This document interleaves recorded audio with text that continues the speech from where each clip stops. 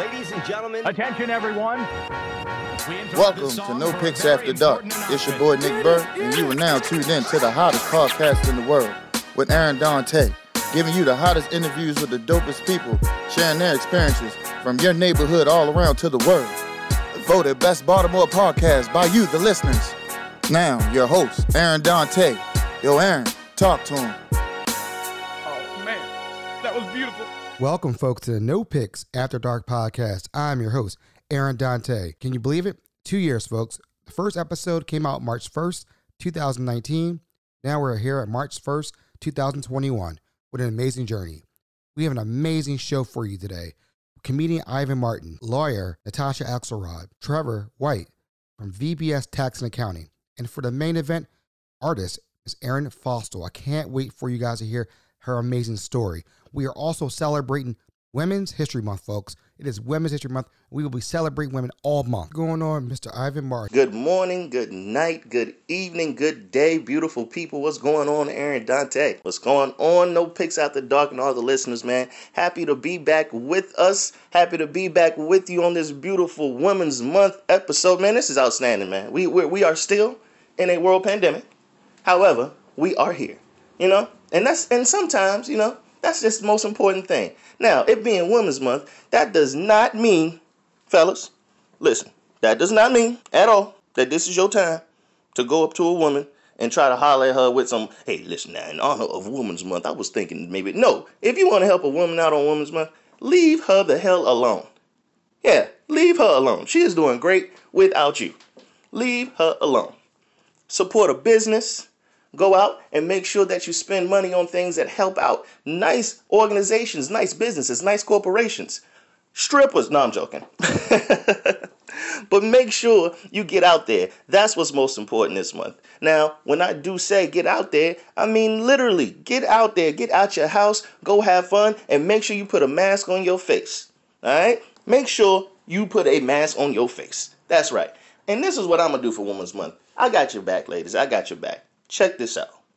Every single time I see a fella holler at a lady like she's having a great day, showing her things like, excuse me, miss, I'm going to just walk by and trip him. Like, as he's walking up to you, I'm going to just clip. Come on, man. Hey, sorry, how you doing? All right, excuse me. Yep, that's going to be me. Happy Women's Month. Get out there, enjoy yourself. Peace. All right, folks, and we'll be right back after these messages. Visit your neighborhood sanctuary and do wellness for a luxurious experience for everybody. Treat yourself and a loved one with a massage, facial, or an entire day of pampering with our deluxe spa day packages that include lunch from the restaurant next door, Fire and Rice. For more information on booking or purchasing gift cards, visit their website at andowellness.com or call at 443-438-4048. They look forward to welcoming you and your loved ones to their beautiful new space at Soha Union, located at 4801 Harvard Road, Suite 1. Welcome back, folks, to the No Picks After Dark podcast. I'm your host, Aaron Dante, and today we have Miss Natasha Axelrod, lawyer, legal expert, on the show. I'm so excited to have her on because she's going to be dropping some jewels and gems for everybody. So without further ado, Miss Natasha, how are you doing today? Good. How are you? Oh, I'm great. I'm ready for you to just knock our socks off and bring the heat like you always do. Let's bring the heat. Women's History Month. Equal Rights Amendment. You might have heard of this. It's a proposed constitutional amendment that would guarantee legal gender equality for women and men. This is really grounded in the fight for women's rights, though, because it was initially proposed in 1923, kind of as a logical next step after the passage of the 19th Amendment, which, of course, gave women the right to vote. Then a number of years go by, it's back and forth, but in 1972, Congress approves an Equal Rights Amendment, much like the one that was proposed in 1923. Well, not enough states ratify it. And so then in January 2020, though, Virginia becomes the 38th state to ratify it, which usually means this is enough to make it a part of the Constitution. This would have been our 28th Amendment. But because the deadline set by Congress had passed, 5 states had rescinded their approval. There's this political and legal fight going on, really fights. So this has not come to be part of the Constitution just yet. But what would this amendment do? Why do we need it? Why are people fighting for it? It would enshrine the principle of gender equality in the Constitution. And it would also prohibit gender discrimination in the Constitution. Those two things currently don't exist in the Constitution. And it's not that we haven't made progress with gender equality and women's rights. We've seen some protections under the 14th Amendment. We've seen other laws. Some state constitutions have gender equality, principle of gender equality. But without a constitutional guarantee of equal rights on the basis of sex, the laws that do exist, they may be vulnerable and can be changed or repealed. They can be subject to weakening by the courts, for instance. Protections under the 14th Amendment haven't been consistent, with one late justice even saying, no, the 14th Amendment does not protect against discrimination on the basis of sex. So, and we still see gender discrimination today and inequality. Think in the context of wages and employment opportunities. And so this would be another step, this amendment would be another step to guard against that, guard against discrimination, and bolster and protect women's rights on a national level. So that's the Equal Rights Amendment. Nice. I was making sure. I was like, I didn't know. I know. I was like, wait a minute. I gotta say I'm done. No, you were good. I didn't want to interrupt. I do not want to interrupt anybody dropping jewels and gems. Again, how can we find you on social media now? Like good stuff. Social media, YouTube. I don't know why I'm starting with YouTube. Natasha Axelrod, the legal blonde, and on Instagram at Natasha_Axelrod. No TikTok. Yes. I did a TikTok today. Really? It's pretty funny. But again, I got to check that out. Again, thank you so much, Ms. Natasha Axelrod, for dropping those jewels and gems. We'll be right back after these messages. This portion of the episode is sponsored by Maggie's Farm, located at 4341 Harvard Road. Celebrate Valentine's Day at Maggie's Farm, featuring a 3-course prefix menu for $55. Offering a unique menu for this special day that will include an amazing steak option, rockfish, handcraft cocktails, and many more delectable choices. Wine pairings for each course are available for just $20 more. Make this Valentine's Day unforgettable with Maggie's Farm dining experience. Open for dinner from 4 p.m. until 10 p.m. Wednesday through Saturday, and serving brunch Saturday from 11 a.m. to 3 p.m. and Sunday from 11 a.m. to 4 p.m. Check out Maggie's Farm on Instagram and Facebook for daily and weekly food specials. Welcome, folks, back to the No Pics After Dark podcast. I'm your host, Aaron Dante. We're on for our next segment, Mr. Trevor White from VBS Tax and Accounting. He's been dropping jewels and gems for all you folks out here during this accounting season. And, this is one of the places where everybody keeps on wanting more and more and more. So without further ado, Mr. Trevor White, how you doing today, sir? How you doing, brother? I'm good. Tell us what you got for us today. Man, so many people are in a weird position, especially businesses, small businesses. So I want to let everybody know about the PPP program and the changes that happened with the PPP program over the last week. Biden administration, along with the SBA, put a 2-week exclusion, a 14-day exclusion for businesses with under 20 employees to be able to apply for the PPP program. There were too many people being excluded from the program, so the Biden administration put a 14-day moratorium from February 24th all the way to March 9th. Only businesses with under 20 employees are able to apply for the PPP program, and the banks can only process PPP applications for employers with under 20 employees. Not only did they put a moratorium for businesses with under 20 employees, but they also changed up the criteria so more sole proprietors and more contract workers that do tend to put too many deductions or put as much deductions as they can to lower their tax rate are now able to qualify for more revenue, because they're going to allow them to calculate their gross revenue versus their net profit. And that is a huge, huge deal, because a lot of small businesses, even though they make good money, they take expenses to draw that down so they don't have to pay as many taxes. So this week, PPP program, small businesses, it's all laid out for you. Go to the SBA, look up PPP program, call your local business bank, and talk to them about, can you apply for the PPP program? It's more money out there for you to have. And the Biden administration, along with the SBA, laid it up for you so more people can get involved. Wow. Thank you so much for dropping that. I saw that on the news, and I'm glad you explained it to our listeners. I know a lot of listeners have small businesses and whatnot out here. So it sounds like it's something that can help businesses out down the road, looks like. Absolutely, because, so if you make $100,000 in gross revenue, you're able to qualify for $20,000 in the PPP program, which is a forgivable loan if you follow the criteria of the program. And that's a big deal for small businesses that are having trouble, right now, or had trouble last year economically. So this is something to fill the gap. But not only can you apply for the first draw of the PPP program if you didn't participate, you can also apply for the second draw. So you possibly can get up to $40,000 of a forgivable loan in two different draws from the SBA, backed by the SBA, through one of your business banks. But you can try Lendio.com, you can try PayPal, you can try Cabbage. There are a number of fintech banks that are participating in these programs, and then you can also go to your business bank. So even if you don't have a small business, even if you're a contractor, if you're a 1099 worker, tell your friends to look up the criteria for the PPP program. If you file a Schedule C on your tax return, you may be able to qualify for the program. So just look into it. Thank you so much. Where can we find you on social media?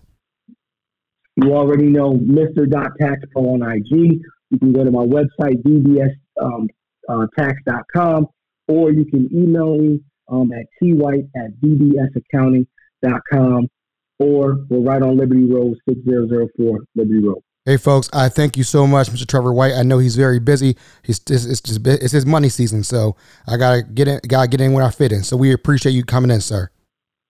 Appreciate you. All right, folks, we'll be right back after these messages. No Picks After Dark podcast is sponsored by the Charm City Craft Mafia, Baltimore's best local craft fair, presenting Pile of Craft, a virtual craft show on the last Saturday of April, featuring handmade stationery, apparel, jewelry, ceramics, wall art, body care, small batch food gifts, and more. Crafted by makers in Baltimore and the region. Pile of Craft will be on April 24th, 2021. For more information, please go to charmcitycraftmafia.com and on Instagram and Facebook at Charm City Craft Mafia. All right, welcome back, folks. Again, my name is Aaron Dante, and I'm the host of No Picks After Dark podcast. And I'm so excited to have the guest of all guests on. This lady is doing big things in Baltimore. Every time I look up on social media or anything, she's had an awesome photo shoot in Baltimore Art Spread. That was awesome. Her art's amazing, and I've become a fan. And I really like to talk about everybody who's doing great things in Baltimore and doing great things in the art field and the creative side. And like I said, I'm a little unfamiliar with it, but I'm learning. I'm getting my feet wet in the art scene. So without further ado, Miss Erin Fostel, how are you doing today? I'm good. She's big time, folks. We got her here. It was a lot of blood, sweat, and tears to get her on the show, but we got her here, though. We got her here. And she's like I said, world-renowned, Baltimore-renowned, just awesome artist, okay? Creative, everything it's just really, really cool things that she's doing out here. And I'm so happy you could be on the show. I'm happy that you can share your story to the audience. All right. So tell a little bit about yourself. I'm done talking. This is your show now. Oh boy. I'm handing the mic over to you. This is your show. So tell me what's going on. Where are you from? Give me a little background about you. Right. Well, I am from Baltimore. My family has been here for a long time, from South Baltimore, Locust Point. I am a trained artist. I went to the Maryland Institute College of Art. I graduated in 2004, and I've been sort of, putzing around the Baltimore art scene since then. But my medium of choice is charcoal. I do charcoal drawings that are pretty representational. If you were to see them in a digital manner, through Instagram or my website, a lot of times people think that they are photographs, but they are actual drawings. They're really not super photographic, but I guess I fool people enough through the internet. But yeah, that's a little bit about me. Yeah, that's awesome. That's awesome. So you're from Baltimore, Charm City. So what is your favorite childhood growing up in Baltimore? I always ask people who are from Baltimore, what is your favorite memory? You and I are about the same age. And so, I for my memory is growing up in Baltimore was old Memorial Stadium. Mm. And that was like my fondest memory. The Inner Harbor when it first opened up downtown, the gallery, not open up, but the Galleria downtown when it was like the cool mall thing to go to. What about you growing up in Baltimore? As I've had a lot of conversations with people who are from the area or new to the area, I realized that my Baltimore experience, maybe everybody's Baltimore experience, is a little bit unique. Even though I have, grew up in the city, my family lived in the middle of the woods. Like we lived within the city limits, but in the woods. My dad was an architect and he built a house on this like parcel of land. So I grew up in like this crazy house in the middle of the woods. And so a lot of my time, spent was outdoors, just like playing hide and seek with my brother in like this wooded lot and just like running free and just hanging out outside, all times of the year. So like that was a big part of my childhood. But then I also would go visit my grandmother who lived in South Baltimore. And I would get sort of that, old South Baltimore kind of vibe to it. And, whenever my mom would take me like shopping for instance, like a graduation dress or something like that, like we would go to like Highlandtown. So like I would get like that sort of old style of Baltimore as well. But then my grandfather lived in a house off of, I think like an inlet off of the Chesapeake Bay. And so I spent a lot of my time during the summer, like hanging out, like bored out of my mind, but still hanging out like on the end of a pier, pulling, crabs up in a crab pot. So I think I had a little bit of like a true Maryland childhood, like living by the bay. And then I had a little bit of the old Baltimore childhood.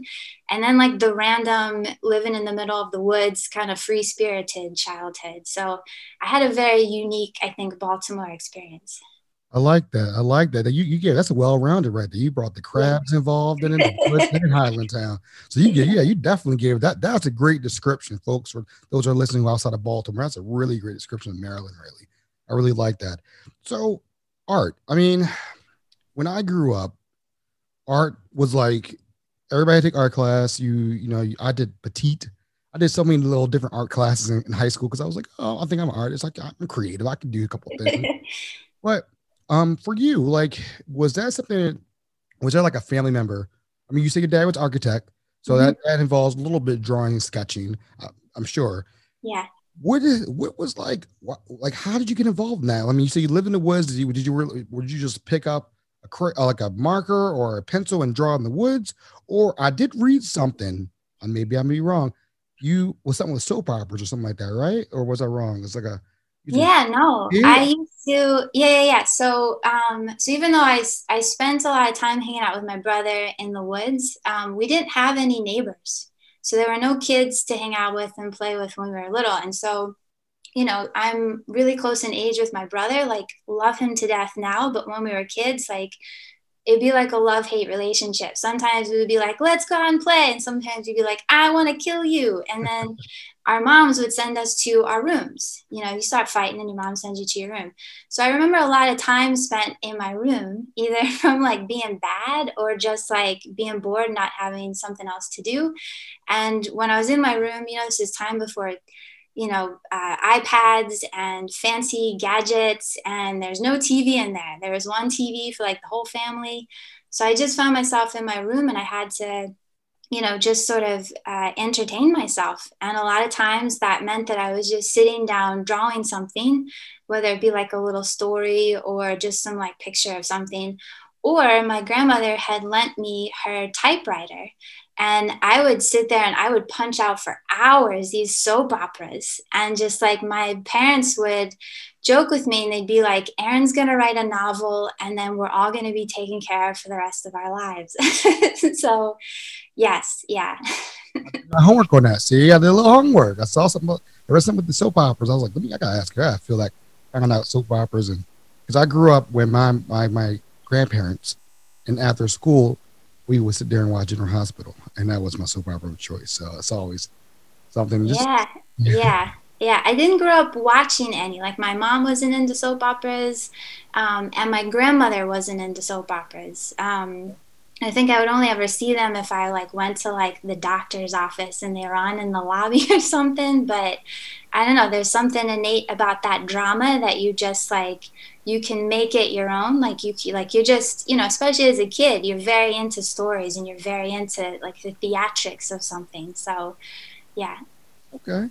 So we covered, you went to MICA for college, and as a Maryland Institute of College of Arts. Is that correct? Am I wrong? Yes. Okay. All right. And that's a really, really a popular place to go. A really, really, really great art school. I had another creative on the show, Annie Howell. She went to school there also. Yeah. And so, I mean, it sounds like a really cool place. Everybody goes there. So tell me about what did you do like internship wise, like for college and stuff like that? Well, at school, I remember the thing that took me to MICA was that I wanted to learn how to make graphic novels or children's book stories. Like I wanted to be an illustrator for stories because, I've been writing these soap operas and I was like, oh, this seems like a great, way to go about art is to, illustrate different stories and stuff like that. And so that's what took me to MICA. And I was very fortunate that, MICA is like, I'm from Baltimore and like MICA is just here. Like this just amazing school is here. But I wasn't initially supposed to go to MICA. Like my last year of high school, I was like, I need to get the hell out of Baltimore. I need to leave this state and flee. And then I was supposed to go up to Massachusetts to a school. And at the very last minute, I decided not to go. And so I ended up taking a year off between high school and college. And then in that year off, I ended up falling in love with a boy who went to MICA. And I was like, oh, well, maybe it's okay to stay in Baltimore. And so I ended up applying and getting in. And, the first year or two were definitely a little bit of a struggle because it's, I was surrounded by people who were exceptionally talented. MICA is a very good school, and a lot of the kids who go there come in with serious skill. And I didn't have serious skill. I didn't feel like I had a background of some sort in, training in the arts, but I was very out of my depth, like very fish out of water. But it was great because I found an environment there that was encouraging and also competitive. And so it really made me think that like I wanted to be really, really good at something, and I was going to spend my time there getting good at that thing. And so that's what I did for 4 years was I decided that I was going to learn how to draw really well. And so at the end of those 4 years, I wanted to say, this is what I spent my time doing. And when I graduated, I had achieved that. And I had this skill at drawing with charcoal that I set out to do, which I didn't realize other people had noticed while I was doing it. But I remember one of the last days before graduation, a classmate of mine had come up to me, and they had been, I think, in the general fine arts group, which just means you can do any of the types of art that you want to do all at once. And he had sort of dabbled in different types of things. Like he had, learned some computer stuff, learned some, welding, learned how to use tools. Like he kind of had like a very well-rounded education, which sounded perfect. Like I was like, oh, you can do all this shit that I don't know how to do now. But he was like, but you went and did this one thing really well. And he was like, that was such a good idea. And I was like, oh, good. I wasn't doing something crazy. I had made a good decision, and other people had noticed, and I felt really good about it because, MICA is not a cheap school. No. It's not cheap at all. Yeah. So to have gone and then graduated with a set skill or a set thing that I, technically could do, felt really important for the amount of money that I would be, spending on that education. Wow. Oh, sorry about that. So here's the question for you, MICA. Can you hear me? Yeah. Okay. So MICA, I have I had a couple people on the show from MICA. I want to give them a shout out real quick because I know they're listening. Because if I said only anyhow, I was on my show. I was Val Lucas, who is in Charm City Craft Mafia. Yeah. And yeah. See, I had to get a shout out because I knew they would say, and Whitney Cecil also, for who's in Charm City Craft. So I want to give them a shout out because I know they were like, Aaron forgot all about us. No, I didn't forget about y'all. So you're around these amazing, amazing people. You come in there, you're doing your thing. They notice you. You're like, hey, I think, and then you're like, all right, I can do this. I can roll with these guys. I can roll with these people in here. So like, was there like, after you graduated, like, was there like an internship, or is like, when you were like, all right, you know how people like when you get out of college, you got to get 9 to 5, you got to get that, that was the old way of thinking. You got to get that banker's hour. You got to get that good insurance. Yeah. Was there any pressure from your family to saying, hey, do what you got to do, or did you have to find a job right away? Like, was there a big pressure for you? Yes. Yeah. I think I had a conversation with my mom a few weeks before graduation, and she was like, so what are you gonna do when you graduate? And I was like, I guess I'll probably just find a day job that has flexibility, and then I'll work in my studio at night. And I really wish that somebody either, my mom's job is to make sure that like I'm taken care of. Right. She wants me to be good. But I really wish that I had somebody at that time that was just like, Aaron, you don't need to do that. There's like other ways to go about it. But that's definitely what I did. I was like, okay, I need to get a day job and I need to be able to support myself. Because I lived at home while I was going to MICA, because I was like, I'm not going to spend money on an apartment when I can commute to go to school. Mm-hmm. But then I'm out of school and I'm like, I need to move out of this house immediately. And in order to do that, I had to have an income that would support, living on my own and all that. So I think when I was my last semester at MICA, I had been interning at a gallery slash frame shop. It's a Fleckenstein gallery. It's run by Terry Fleckenstein, who is a wonderful, wonderful person and an amazing framer. She's still a friend to this day, and she frames all of my drawings now. But I did an internship with her, and I worked with her for a little bit. And then after that, I went to work at the Walters, and I did an internship in their education department, which was really cool because I had never been behind the scenes in a museum before. And so there I was working in one of the offices, and I was just sort of like hanging out in like the back hallways, and, that felt really nice. And so I just sort of moved from like this gallery job to a museum job. And then I landed this job with an art dealer. And I was like, all of my dreams have come true. I'm working for an art dealer. I'm making work. But that art dealer turned out to be the worst job I've ever had, because it was, I worked for people who are not nice, and it was a miserable job. So that sort of taught me that even though I had like a job in the arts, that's not necessarily a healthy alternative. So thankfully after that, I landed a job that I had for 14 years up until last year that I just kind of fell into. But it was always a thing that I was like, I need to have a steady income so that I do not have to worry about making an income off of art, because I didn't know how to do that. I didn't know how to make that a doable, livable thing, because nobody had told me that I could do that or told me how to do that. It's interesting you say that, because I asked Val and Whitney about that, because they were artists also just like yourself. And I said, you learn all this great stuff about art and like being creative. And the hardest part is the financial part. It's finances. How do you support yourself doing this?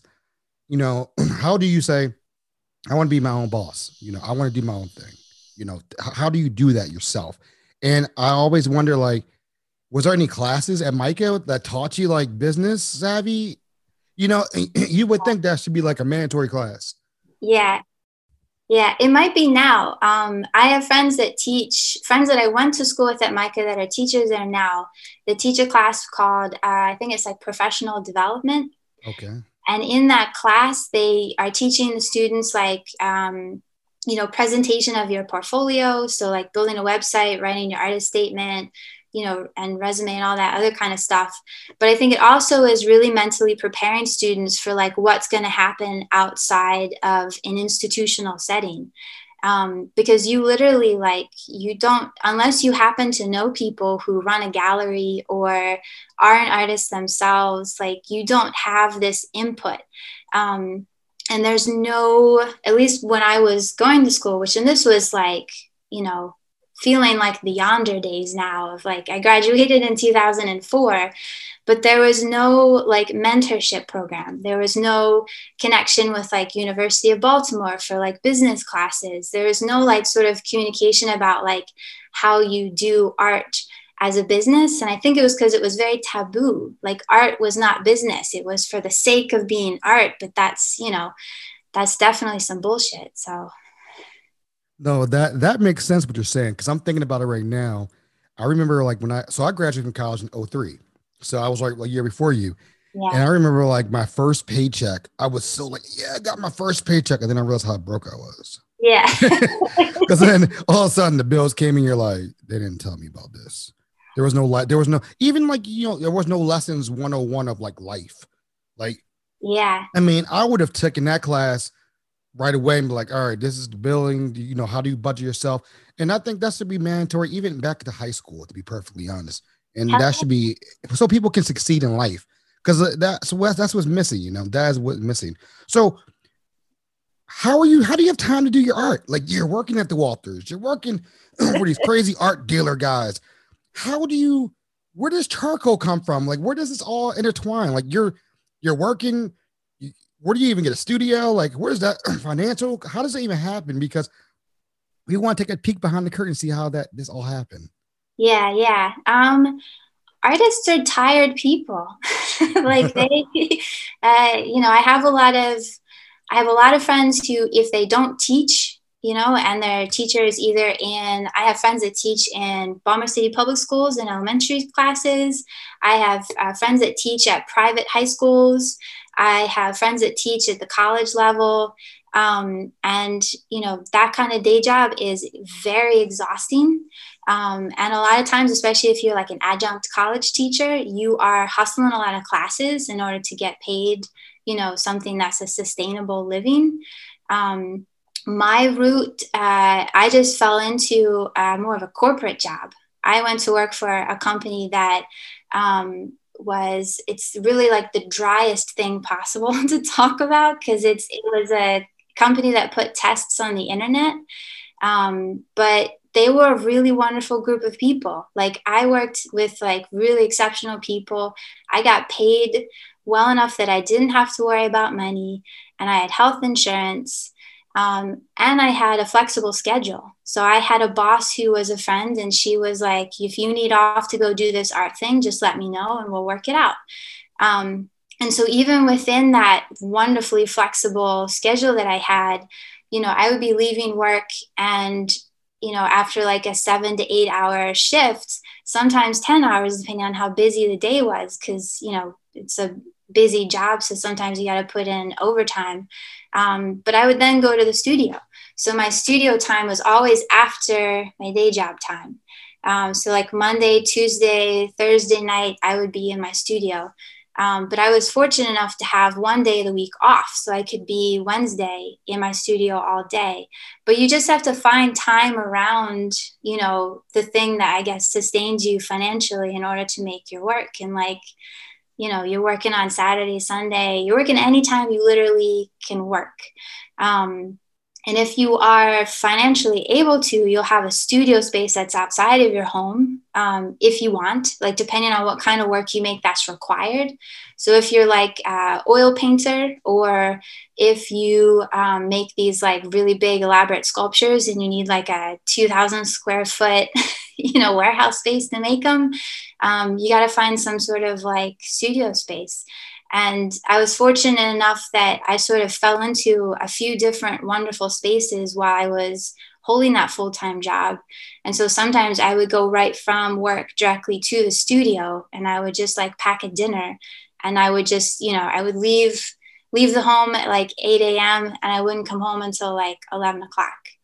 And it was, it was a long day, but it's two very different kinds of work. And so it is sustainable for a period of time, especially if you feel okay about all the things that you're doing, like you feel okay at your day job and you're excited about the stuff in the studio, you can make it work, but you definitely will reach a breaking point at some point. And it's just, it can be a bit much.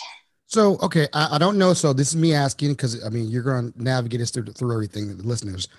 How much does the studio cost? I mean, I'm just finding, what's the range of the studio cost from then, back in 2004, 2005, 2006 to now, 2019, 20 right now? What's the range? I mean, say if I wanted a simple studio, nothing, no ritz or glitz or glamour. I just need a room. A room. So what would you say?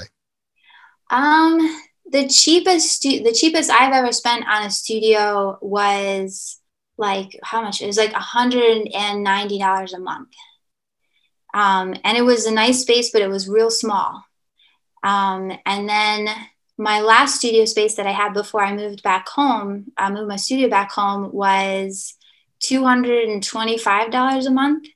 And I shared a space with 3 other people. Wow. But I had a ton of room. But I was in a space that had no air conditioning, which, Baltimore, July and August and September in a warehouse space with windows that don't really open. That's you in like a sweat box losing some weight. And then in the middle of winter, like there is heat there, but oftentimes it is not enough heat to really, numb the bone chill that you get. And so you can probably find some level of affordable space, but you're definitely dealing with, some level of discomfort while you're there. I'm pretty sure the last space I was in was not up to code. Artists often are sort of, kind of stuck with making do with what we can get. And so, a lot of times we are in places that are not up to code. We're in places where, people are taking advantage of what we need. But it's just like everybody else in the world trying to make it. Like you do with what you can do.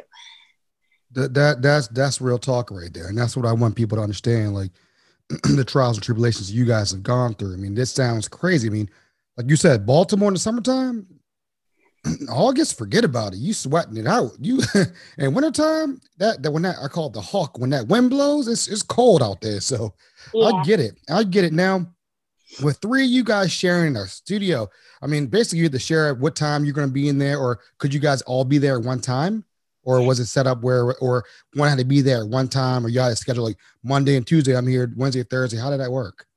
It was a big space, so we definitely all had room to be there at the same time. But that wasn't always the case, because sometimes our schedules would shift and it just depended on what project was happening. But I was there a lot with one of my studio mates. And honestly, that was really nice, because it was, a lot of times sitting in your studio can be quite a lonely thing if you're just hanging out there by yourself. So it's nice to sometimes have company, to just have somebody else who's also working on whatever they're working on, kind of pushing through, drinking that coffee or whatever after like a day of work, and just, making something. It's good to have that camaraderie. Now, this is a question that I've run into with a lot of people, and you've been in the game for a while, so you understand it. You said you have a studio at home right now, right? Your studio's at home. Yeah. Which do you prefer? Because I've heard that people are more creative outside the house, because when they're all in one, it's a little bit difficult. Sometimes they say artists have to get out and go somewhere and get their mind working. Do you see? I mean, I guess the pros would be you're at home, you're paying for it already. It's free. You're already paying for what you're paying for. Hell yeah. But do you see your creativity go down being at home, or do you see it expanding better? Or like, what are your thoughts about that? Because I've heard people say, man, I have a podcast. You have to get out because I need to get my creativity. I need to sit there and just chill and get the vibe. Or I've heard people say, man, I'm in the house. I'm good. So, I mean, from an artist standpoint, what are your thoughts and what have you seen? I think it depends. And I think for the same artist, it can shift based on where they are in their life or where they are in their career. I've had spaces in like really nice sort of studio places, some like not so nice studio places. I worked in a basement where I couldn't really stand up fully because like I'm a tall lady and the basement was like right at my head. And so, you know, the spaces that I've had outside of the home have been really awesome. And it's, you know, it does feel a lot more like professional to be like, come visit me at my fancy warehouse space where you can see, you know, this 25-foot wall and these like beautiful, you know, glass block windows that give great light, but don't open in the summertime. You know, there's definitely this hump that you have to get over where you're like, one thing is more professional than the other. Personally, right now, I love having my space at home because when I did work in the studio, like I would have to pack like lunch, snacks, sometimes dinner. And so I would be commuting to another space and I'd have to like just, you know, prepare a lot. Whereas here, like I can just move in and out of my studio as I want throughout the day. And I can work any time of day I want. I can work Monday through Sunday. It doesn't matter. It's like whatever feels good. And that's really working for me right now because my studio practice feels like an extension of my life. And so I don't need them to be separated. But a lot of times an artist needs that separation because, you know, you want to be able to chill at home and not think about work. And so then you want to have everything outside of the house. And that I definitely support because like it can be hard to have boundaries on what you're thinking about and what you're working on. And so, yeah, but I know people who are like really fancy artists that have like the gigantic studio space plus another one next door. And then I have friends who are at the same level in their career and they just have like a spare room in their house. And it's just like whatever works for you. And I find that the biggest hump for me was just getting over the idea that one was more professional than another. And I'm using the air quotes on professional that you can't see. No. It's all good because I'm glad you answered that. That helped me out because I mean, I've heard so many different ways of things are doing. Like, do you have a do not disturb Aaron's in the studio, like sign outside your studio in your house? So like nobody knocks on your door. Like you turn your phone off. Do you just, are you like, is there a certain type of thing that you set up in your house now? Cause you're like, I'm used to your studio that you have a privacy. Like, do you have like a do not disturb meeting in progress sign or something like that? Yeah, I do have on the door right now, Zoom meeting in progress. But and some days I do put my phone on silence, like if I just want to not be disturbed and just work. But like right now is really weird because this was my first year being full time as an artist. I quit my day job at the end of last year. So 2020 was supposed to be like a new beginning for me. And, you know, that quickly went down the drain. But I am, you know, sharing a house right now with someone else working from home. And he is like usually quite busy. So he's not coming in and out of my space, like seeing what I'm doing, because he is very enthralled with what he's up to. And so I don't have to really worry about putting up that blockage or barrier because like everyone in my house is just working on what they're working until dinner time usually. All right, folks. And we'll be right back after these messages. The No Picks After Dark podcast is fueled by Zeke's Coffee. Have you tried their coffee yet? I'm telling you, there is something different about it. Maybe it's because they roast their beans in a fluid coffee roaster, which provides the most accurate roasting temperatures and made with love. You will just have to check it out for yourself and try their delicious food while you're at it. Open now for curbside service, carryout, and delivery, and they also do wholesale. Visit Zeke's Coffee at 4719 Harford Road, open Monday through Friday, 7 a.m. to 6 p.m., and Sunday, 8 to 5 p.m. Kitchen closes at 3 p.m. or visit Zeke'sCoffee.com and you too can be fueled by Zeke's. So, okay, let's talk about charcoal drawing. Tell us a little bit about that.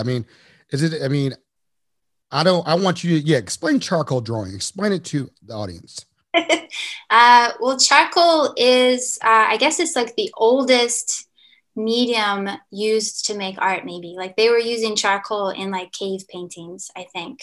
It is one of the cheapest kinds of mediums that you can buy. It's also one that you can easily make. And it is because it is so cheap, it's the one that you often will learn you often will use when you're learning how to do like life drawing in school. So like every student who's been in an art class has used charcoal to some degree. That's how I was introduced to it. It was just what you were using when you were doing that figure drawing for the first time. And over time, I just really loved it. Like it's a very versatile medium. You can put it down, you can make it dark, and then you can erase it pretty well. And there's a lot of like push and pull you can do, and you get your hands dirty a little bit, and that's really satisfying. And I love that it's black and white only. So the only thing I'm thinking about really is tonal values. And I'm really pushing and pulling on them, but I don't have to worry about color. Like I love color, but also like, I don't really care about color. I love the quality of light and like, you know, the tonal values of gray. So charcoal has been just a really wonderful medium to work with in that, you know, regards. Nice. So I might have read this. I was doing my homework here. So gotta give you legit. So when you had something where you took a picture of a stairwell, I think, and then you redrew the stairwell, and people thought you like were there in the stairwell making the drawing at the same time. Is that something you've done in the past? Maybe it was one that it was beautiful because you were like, it was amazing some of the work you've done. Like it's just like you feel like you're in that stairwell doing it. And I think it was somewhere you took a picture of it and you did it, and it was like an amazing thing. Do you normally do your work like on scene, like if you're somewhere, or do you take a picture of it and then bring it back and then do your art? Like what's your thing? Like, how do you do your art? I work entirely from photographic reference. Okay. That's what I was looking at. All right. That's what I was talking about. I take photos, and then I come back to my studio, and I sort of usually if I know a thing that I want to take a photo of, I'll go out and photograph it during whatever time of day I like, and I'll get like 20 to 30 to 40 pictures of it, and then I'll come back, and I'm just taking these pictures with my phone. I don't even have like a fancy camera. I'm just using whatever fancy phone I've got at the time. And I'll come back home and I'll like play around with it in Photoshop and pick a picture that I like. And then I'll draw that picture. So I work entirely from photographic reference in my studio. So I do not draw from life generally. I think I have ADD, and I probably would be like so lost in the scene and like the cars going by and everything. And I'd be there for like weeks just trying to get one little thing done. So I really do enjoy sort of like bringing the thing back to the studio and then spending quiet time in the studio creating the art. That's cool. Thank you for giving us a little peek behind, like understanding what's your process and how you do things. Like, so when you like, even when you were growing up, like, I mean, was there anybody in your family that drew? I mean, I know we talked about it a little bit, but any friends, like, is there something like that was like that you just, I mean, because to me, it's a talent. That's talent to me. So, I mean, not everybody can do that. I can't just pick up and just do what you're doing. But to me, like, was there somewhere like that you knew that you had? I know you said in college, but did you know it that you had something, like you had a gift? That's what I said. I would call it a gift, a talent. Did you know that, like younger when growing up? Like, would you sketch around when you were in high school and like do some great drawings and be like, that's whatever? Like, do you look back at any old stuff and like, damn, you probably don't like it now, but you're like, I see my progression from when I started to where I am right now.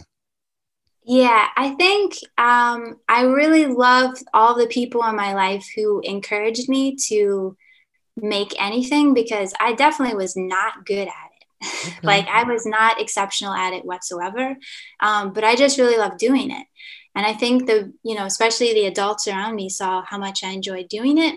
And they were like, oh, okay, Erin's really into this thing. Let's get her the pads of paper. Let's get her the markers. Let's just like encourage her to keep going. And even when I was at, high school applying to go to art schools, like my portfolio was not banging. Like it was like I was not exceptionally talented at anything. I was okay. I just, I dabbled in a lot of different things. And I had, interest. But I think the thing that took me from just having like an interest in it to really persevering and making, really coming out of Micah with this skill was that people just encouraged the hell out of me to do it. And I remember like when I was really little and working on just like random school projects with my dad, like he would get so into them. And I think the fact that he was really into it, then I would get into it. And then we would sit there for like beyond hours and hours and hours and like make, whatever little project. And then I take it into school the next day and like nobody else spent as much time on the piece as like, my dad and I did. And I think that was a really, it didn't really matter how good I was at it. It was just that I was doing it and that people thought it was interesting and good. And so encouragement really goes far, even if you don't necessarily have the talent there. Just having, parents or teachers be like, oh, it's really cool that you can do that thing. Like that means so much to a kid, so much. So, yeah. But my dad, though, growing up, like because he was an architect, he spent a lot of time making drawings on computers. Because at the point where I was born, like he was no longer drafting them with like pencils and drafting film and stuff. So it was all computer based. But in the house were these like old models that he had built from like, previous jobs that he had done, or maybe from like his school days. And so I always sort of had like some like form of like creation kind of always around. But a few years ago, I did a show at Goucher, and it was kind of a pairing of my drawings that I did of Baltimore. And then they were about my dad because he passed away in the end of 2014. And I paired it with this little mini museum of objects from my dad's life. And I had like everything from his baby shoes all the way to like an etching of his gravestone. Because he was kind of a hoarder, as was my grandmother. And so I just had so many objects of his life just to sort of go through. And I realized after seeing drawings that he had made, not only in high school, but in college, that we had such a similar disposition of drawing. And so I don't know if like that was just an innate thing that I got from him just because, I have like a little bit of his personality probably, but it was really cool to just like have that experience of seeing like my work up on the wall next to, his old drawings and just being like, oh shit, like it makes perfect sense how this got from there. So that was really cool. Thank you for sharing that story. That's a great story. Thank you for sharing that. I really appreciate that. That's really cool. That is really cool. So the art scene, how did you come onto the Baltimore art scene? I mean, I've asked people all around and people know who you are. People say, Erin Foster. Oh yeah, she's good. She's good at what she does. So again, you got to do your research and development. You got to go out in the streets and find out in the COVID world. You got to go out there and ask around, but everybody I asked has had nothing but high praise for you. So kudos to you. Thanks. And, as young people say, we going to give you your flowers. And that's like, the celebration of things. So, when did you hit the Baltimore art scene? When did the world find out your name? Like, when did this all of a sudden start coming together? I know you say you working 14 years, just left your job a year ago, but this happened all over time. So what was the first time when you're like, I'm starting to hit that stride. I'm starting to get, get there. My name is starting to come in conversations. People want me to come and do an exhibit at their show. See, people want me to, like, when did you start feeling that? When did that start? Like, all right, I'm doing something in the right direction. Yeah. Well, after I graduated from Micah, I had been showing periodically at different sort of places around Maryland. But I would say I really fell into the scene more, or not really fell into, I jumped into it more, probably I'd say in like 2015, because I was newly single and I was just getting over, in the same year, my marriage of 12 years, or my relationship of 12 years, and my dad both died. Like my dad died and I got divorced in the same year. It was a real fucking heavy year. The following year, I was like, fuck it. I'm living my life as hard as possible right now. And so I was just like, I want to know what's going on. And I decided to just show up wherever I could go. And so I went everywhere. I went to every opening that was happening. I walked into rooms where I didn't know a single person, and I just like showed up, and I started making friends, and I started, people started noticing that I was showing up everywhere.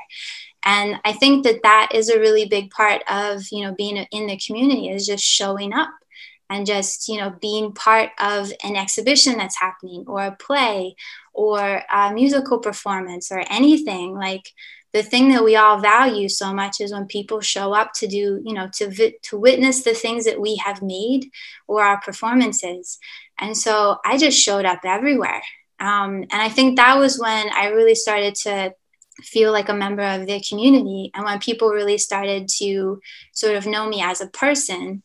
And then I think about a year or two after that, I had my first solo show, and that's when people were like, oh, Erin makes these drawings. And so then I was like, okay, this is great. Now people know, not only that I'm like a good supporter of what's happening, but that like I do some of my own cool shit too. So it's probably for the last, I would say, like 5 years that it's really felt like I'm sort of coming into my own, especially like in Baltimore.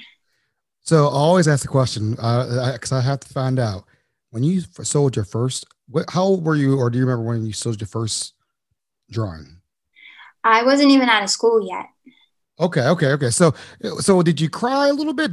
Were you sad? Were you happy? Like, I like when I got my first sponsorship for the show, I was like, I cried. I was sitting out on my lawn, like in COVID, just sitting there like, damn, I'm crying, grown ass man crying. Like people, and my dog looked at me like, what's wrong with you? I'm like, somebody likes what I do, but I don't know. Again, so I mean, what about you? I mean, or would it be that first ping or drawing was like they came with the big flow, and you're like, damn, they really feeling me? Like, was there a situation where you like cried or emotion, like, damn, I'm really doing it? Like, wow, like a moment where, so you got it. So I'll let you talk. Sorry, go ahead. No. I love that story of you, like, and your reaction. I mean, that's perfect. Like, yeah, like crying tears of joy. Like, you need to feel that. Like, you need to embrace like when you're having that emotion, because anytime you do something new, like there's like an amount of vulnerability that's happening, and like to be accepted, and then to feel that like wave of just like love, like fucking cry, man. Like, that's great. It did. It was emotional, and then like again, this is not even my story. This is your story. We're not talking about me. We're not talking about me. Thank you. The first time I sold a drawing, I think I was definitely just like, oh, this is really cool. I can like sell work. I don't think I was emotional about anything to that extent until I won my first big grant. Okay. And when I won the Baltimore Municipal Art Society of Baltimore City Travel Prize that I wrote a proposal for to go to Japan. When I got the phone call from Lou Joseph of BOPA, I definitely, after I got off the call, I like had a little like crying session in the conference room at my old day job. Because it was just, after, putting so much time and effort and like thought into this dream of just like taking this trip that I'd been thinking about for a really long time. And then to like have a group of people be like, yeah, that sounds like a really great idea. Here's $6,000 to go make it happen. I was just like, holy moly.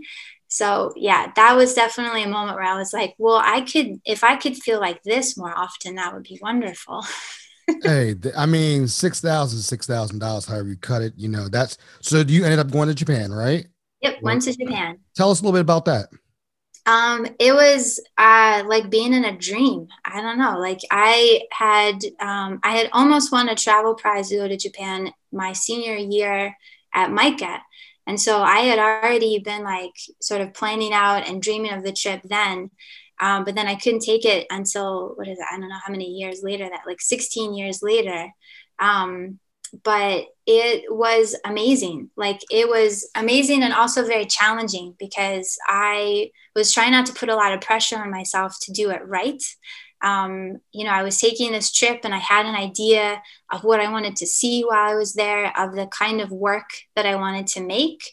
But I was very fortunate that the grant was very open-ended. So they didn't really care what I did once I got there. And so I sort of, didn't have as much pressure as I think I normally would with the grant. But, I was taking a big ass trip, and it was the first time I'd ever planned such a trip before. And so I spent like months and months and months researching and laying it out. And then, getting off that airplane after like 22 hours of travel and you're just in like some other sort of mental zone anyway from the jet lag, but then waking up and being across the world, like on the other side of the world, like that was some shit. Like I'm still like, man, I went to Japan. I mean, that's amazing. You're seeing the world, but it's something that you like doing, something that you never thought. You're writing a grant, and then you're writing your own grant, something that you have tried, you've been working on your whole entire life basically, and then this comes to fruition.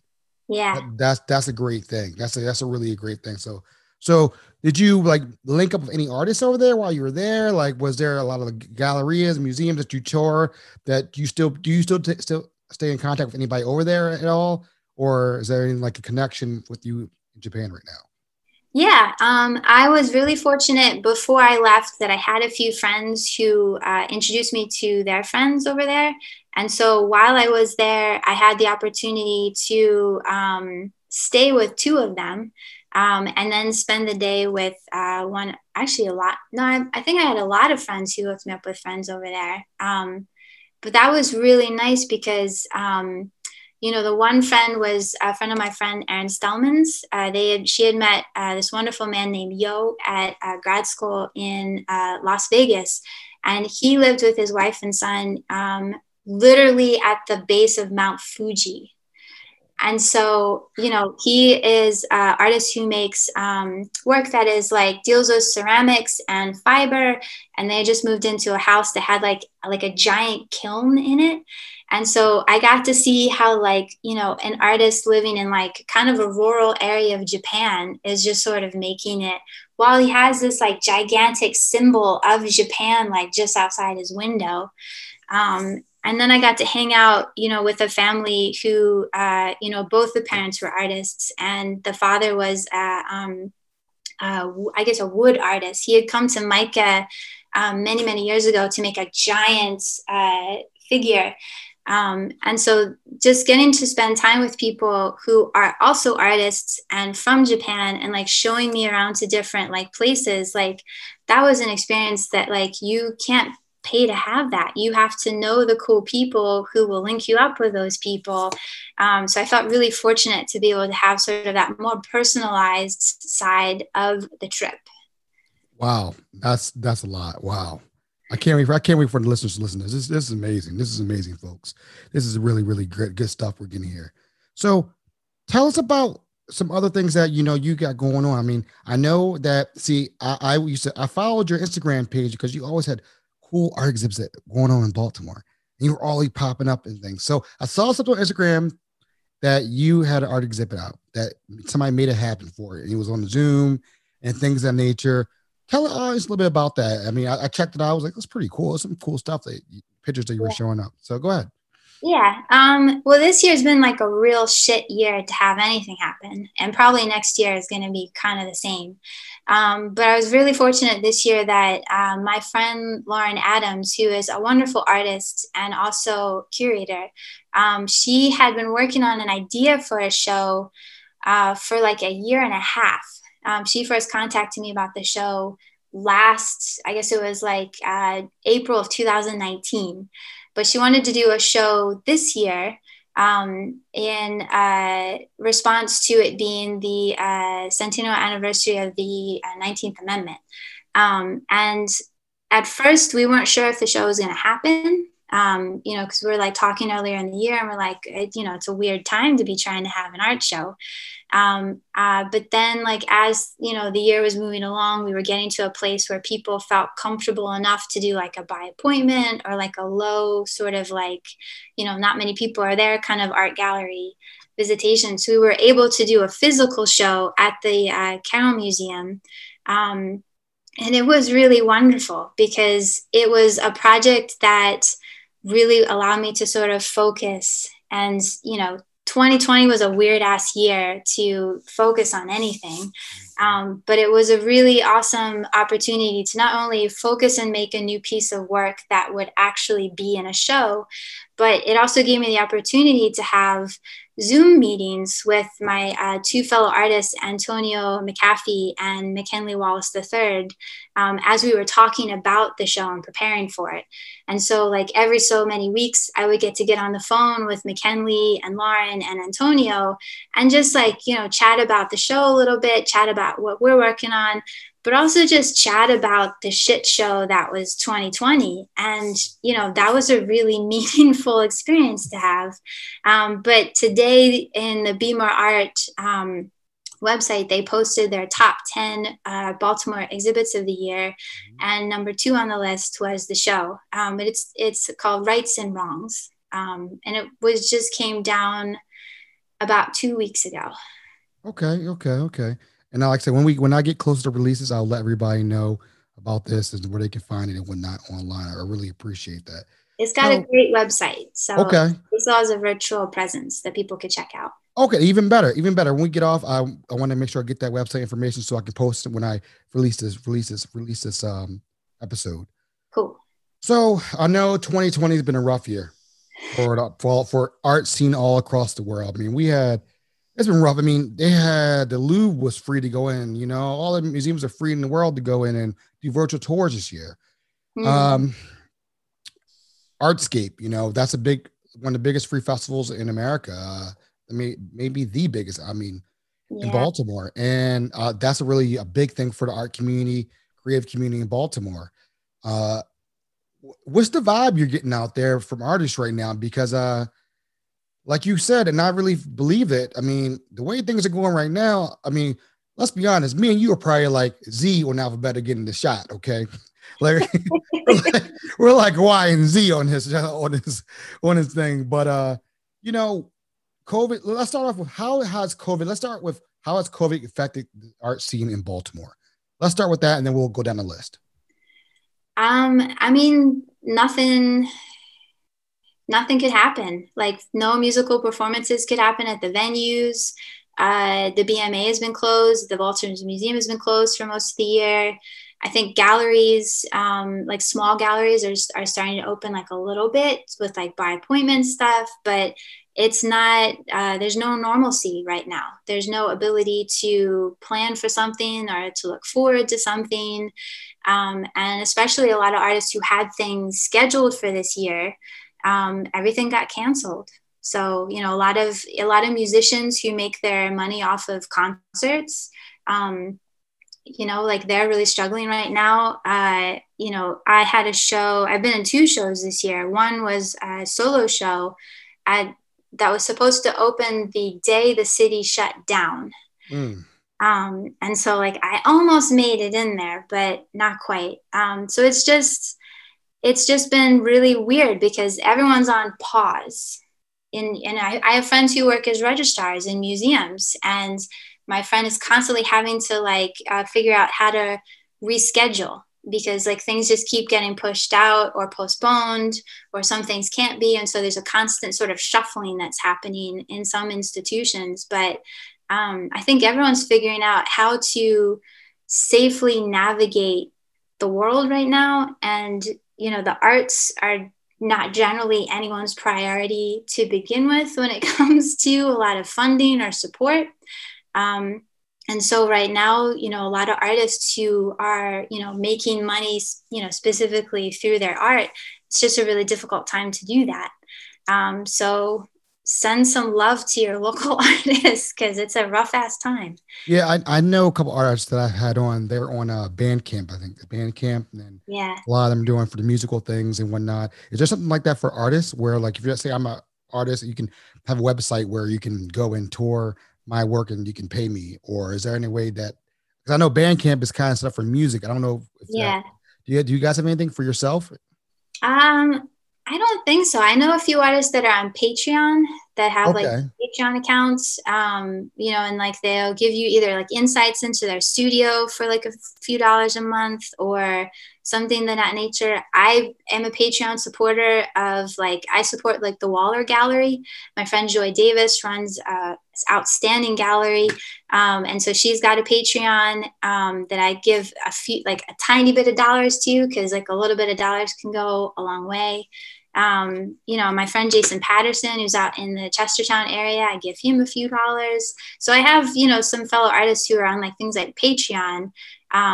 But you know, like that's kind of that side of like marketing that like gets a little bit like artists still feel a little bit weird about, in terms of like, how do we market ourselves? Because we're not taught it's a thing we have to like necessarily do. And then it's like, well, how do you market yourself in the middle of a pandemic? Because that's like next level, you know, sort of like what the hell do you do there kind of thing. So I don't think so. I don't think artists have some sort of way to, you know, do like a Bandcamp style thing. What about like all the artists from Artscape? I mean, that was that I know that hurt a lot for the city. I mean, this is my personal opinion. I don't like giving my personal opinion too much on the show, but I don't think you'll ever have Artscape be the same. The reason why I say that is because, you know, who knows when everybody's getting vaccines? Who knows? Yeah. How do you even account for that? How do you even account for that many people outside in a public space and you don't know who's vaccinated? Like, I mean, like, well, am I going to have a lanyard around my neck saying I got vaccinated? You know, I don't know. So these are these are things, and I've always told a lot of people, I said, 2020, it may have been terrible, but it was a good time to reflect, reset, and figure out, all right, let me figure out how I can make this happen. And like, if you like, just figure out, I got time. Shit, I got a lot of time right now. so you better figure out something, you know, you better figure out what you can do next. What can I improve myself in? And I think what saddens me the most is kids can't go to art museums anymore. You know, when you used to get drop off the cheese bus and you get dropped off at the art museum, but it was cool. It was something that ain't happening no more. That's done. That's done for, you know, for next year and a half. And now, even with, so how do those museums, how are they going to survive? You know, you figure it's going to probably have to, because something you said that was interesting. It's probably going to go to appointment onlys. Like really, like you have to do a slot. And the crazy part is you might have to be in and out by, if you 1 o'clock slot, you got to be gone by 3 o'clock. And they can only allow every 15 minutes somebody in. I mean, it sounds counterproductive, but you gotta figure out a way to do it, you know? So I feel you, because this is why, you know, it's such a challenging thing, is like, if we're in this place of sort of pause and uncertainty, like, how do you plan? And like, Artscape is the type of thing that requires a substantial amount of planning. So, you know, like, you know, obviously they can't really make any decisions about that right now, but I'm sure up until like May of next year, they're going to be figuring out, like, is this a thing we can do or not? And like, you're right that like a lot of vendors who will pop up at Artscape, like I know so many people that will make the bulk of their yearly salary selling their wares at Artscape. And it's, you know, that's a big loss. That's a huge loss to a lot of people to not be able to do that. But, you know, we're just not in a position right now where hanging out with each other is really a healthy, safe thing to do quite yet. So it sucks. I get it. It's a mind boggling, but we're going to go down to the speed round. Okay. They're off the hook. You're sweating over there. You know, we're going to the speed round. Everybody likes this round. Okay. So this is us all. I do it differently for everybody. Because it all depends on who I am interviewing. Who are your top 5 favorite artists? It could be anything. It could be music artists. It can be drawing. It can be anything you want. See, I only heard it as like visual artists when I was reading it, but I threw a curveball in there. You did. That's good. That's good. Well, I know right now my top visual artist this year has been Via Salmons, who had an amazing show at the Metropolitan Breuer last year. So that was like one of the last museum shows I got to see before it shut down. But she's like my ultimate, you know, she is raised up on the pedestal of artists. And also, I'm a huge fan of Joseph Albers, who, you know, he does a lot of work that doesn't look anything like mine, but I love his philosophy. Like, he was a big teacher, and he taught a lot about how teaching somebody how to see creates a greater amount of empathy in that person. And that's just, you know, something that everybody should really like live by. But like musicians wise, man, I don't know. Having a favorite is always a little bit of a challenge for me, because I like to listen to so many different things. But I know right now I'm definitely on a Megan Thee Stallion kick. Like, okay. Like, I love her right now.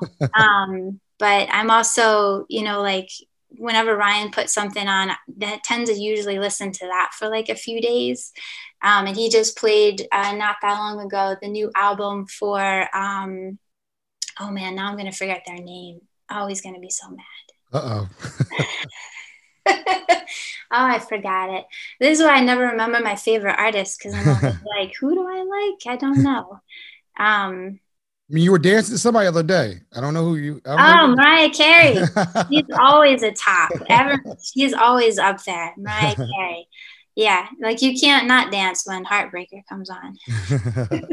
So, dead or alive? Now, this is a true like artist, like a visual artist. Who would you want to work with? Louise Bourgeois. Okay, all right. Because she's just such a badass. Okay. Coolest project you've ever worked on?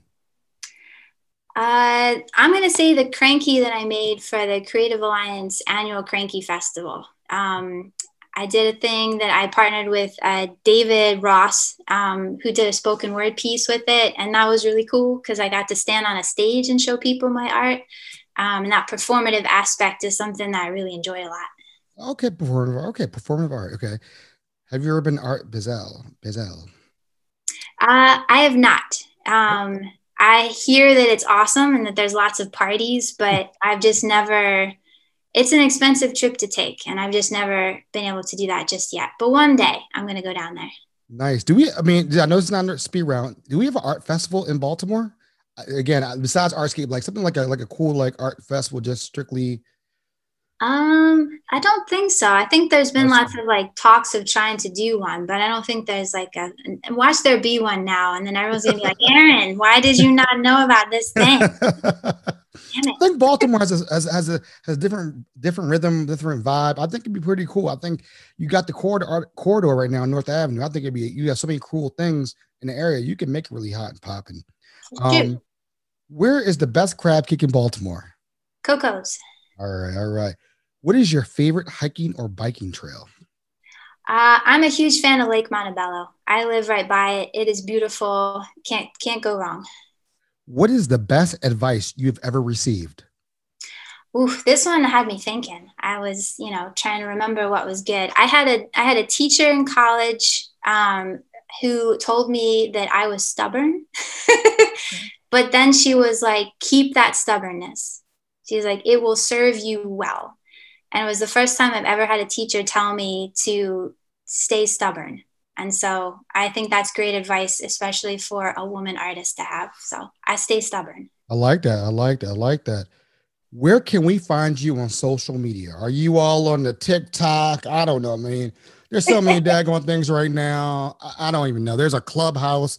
There's everything right now. Yeah. So where can we find you on social media, your .coms, so we can come out and support you? I recently just pared down my social media because I'm trying to get more brain space, but I am on Instagram at Erin Fastel. And then my website is www.erinfastel.com.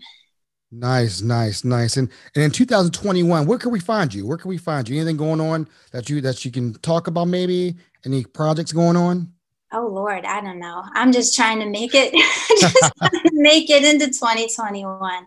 I have a very deep need to just get my art out of my studio.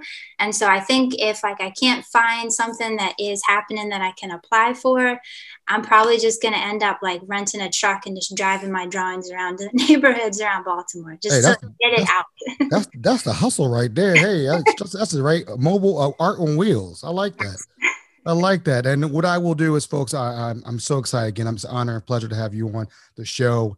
I really appreciate you sharing us your story and giving us a little background of how you got to where you are right now. And really appreciate it. And you're doing some positive things in Baltimore. And we want to salute you for coming on the show. So thank you so much for coming on the show. And any last words you want to say before you sign off? No, this was great. I appreciate being on here. I listened to the show, and it'll be cool to hear the new season. Oh, no doubt. It's the mixtape. It's going to be hot. But on that note, folks, love, peace, happiness. We're out.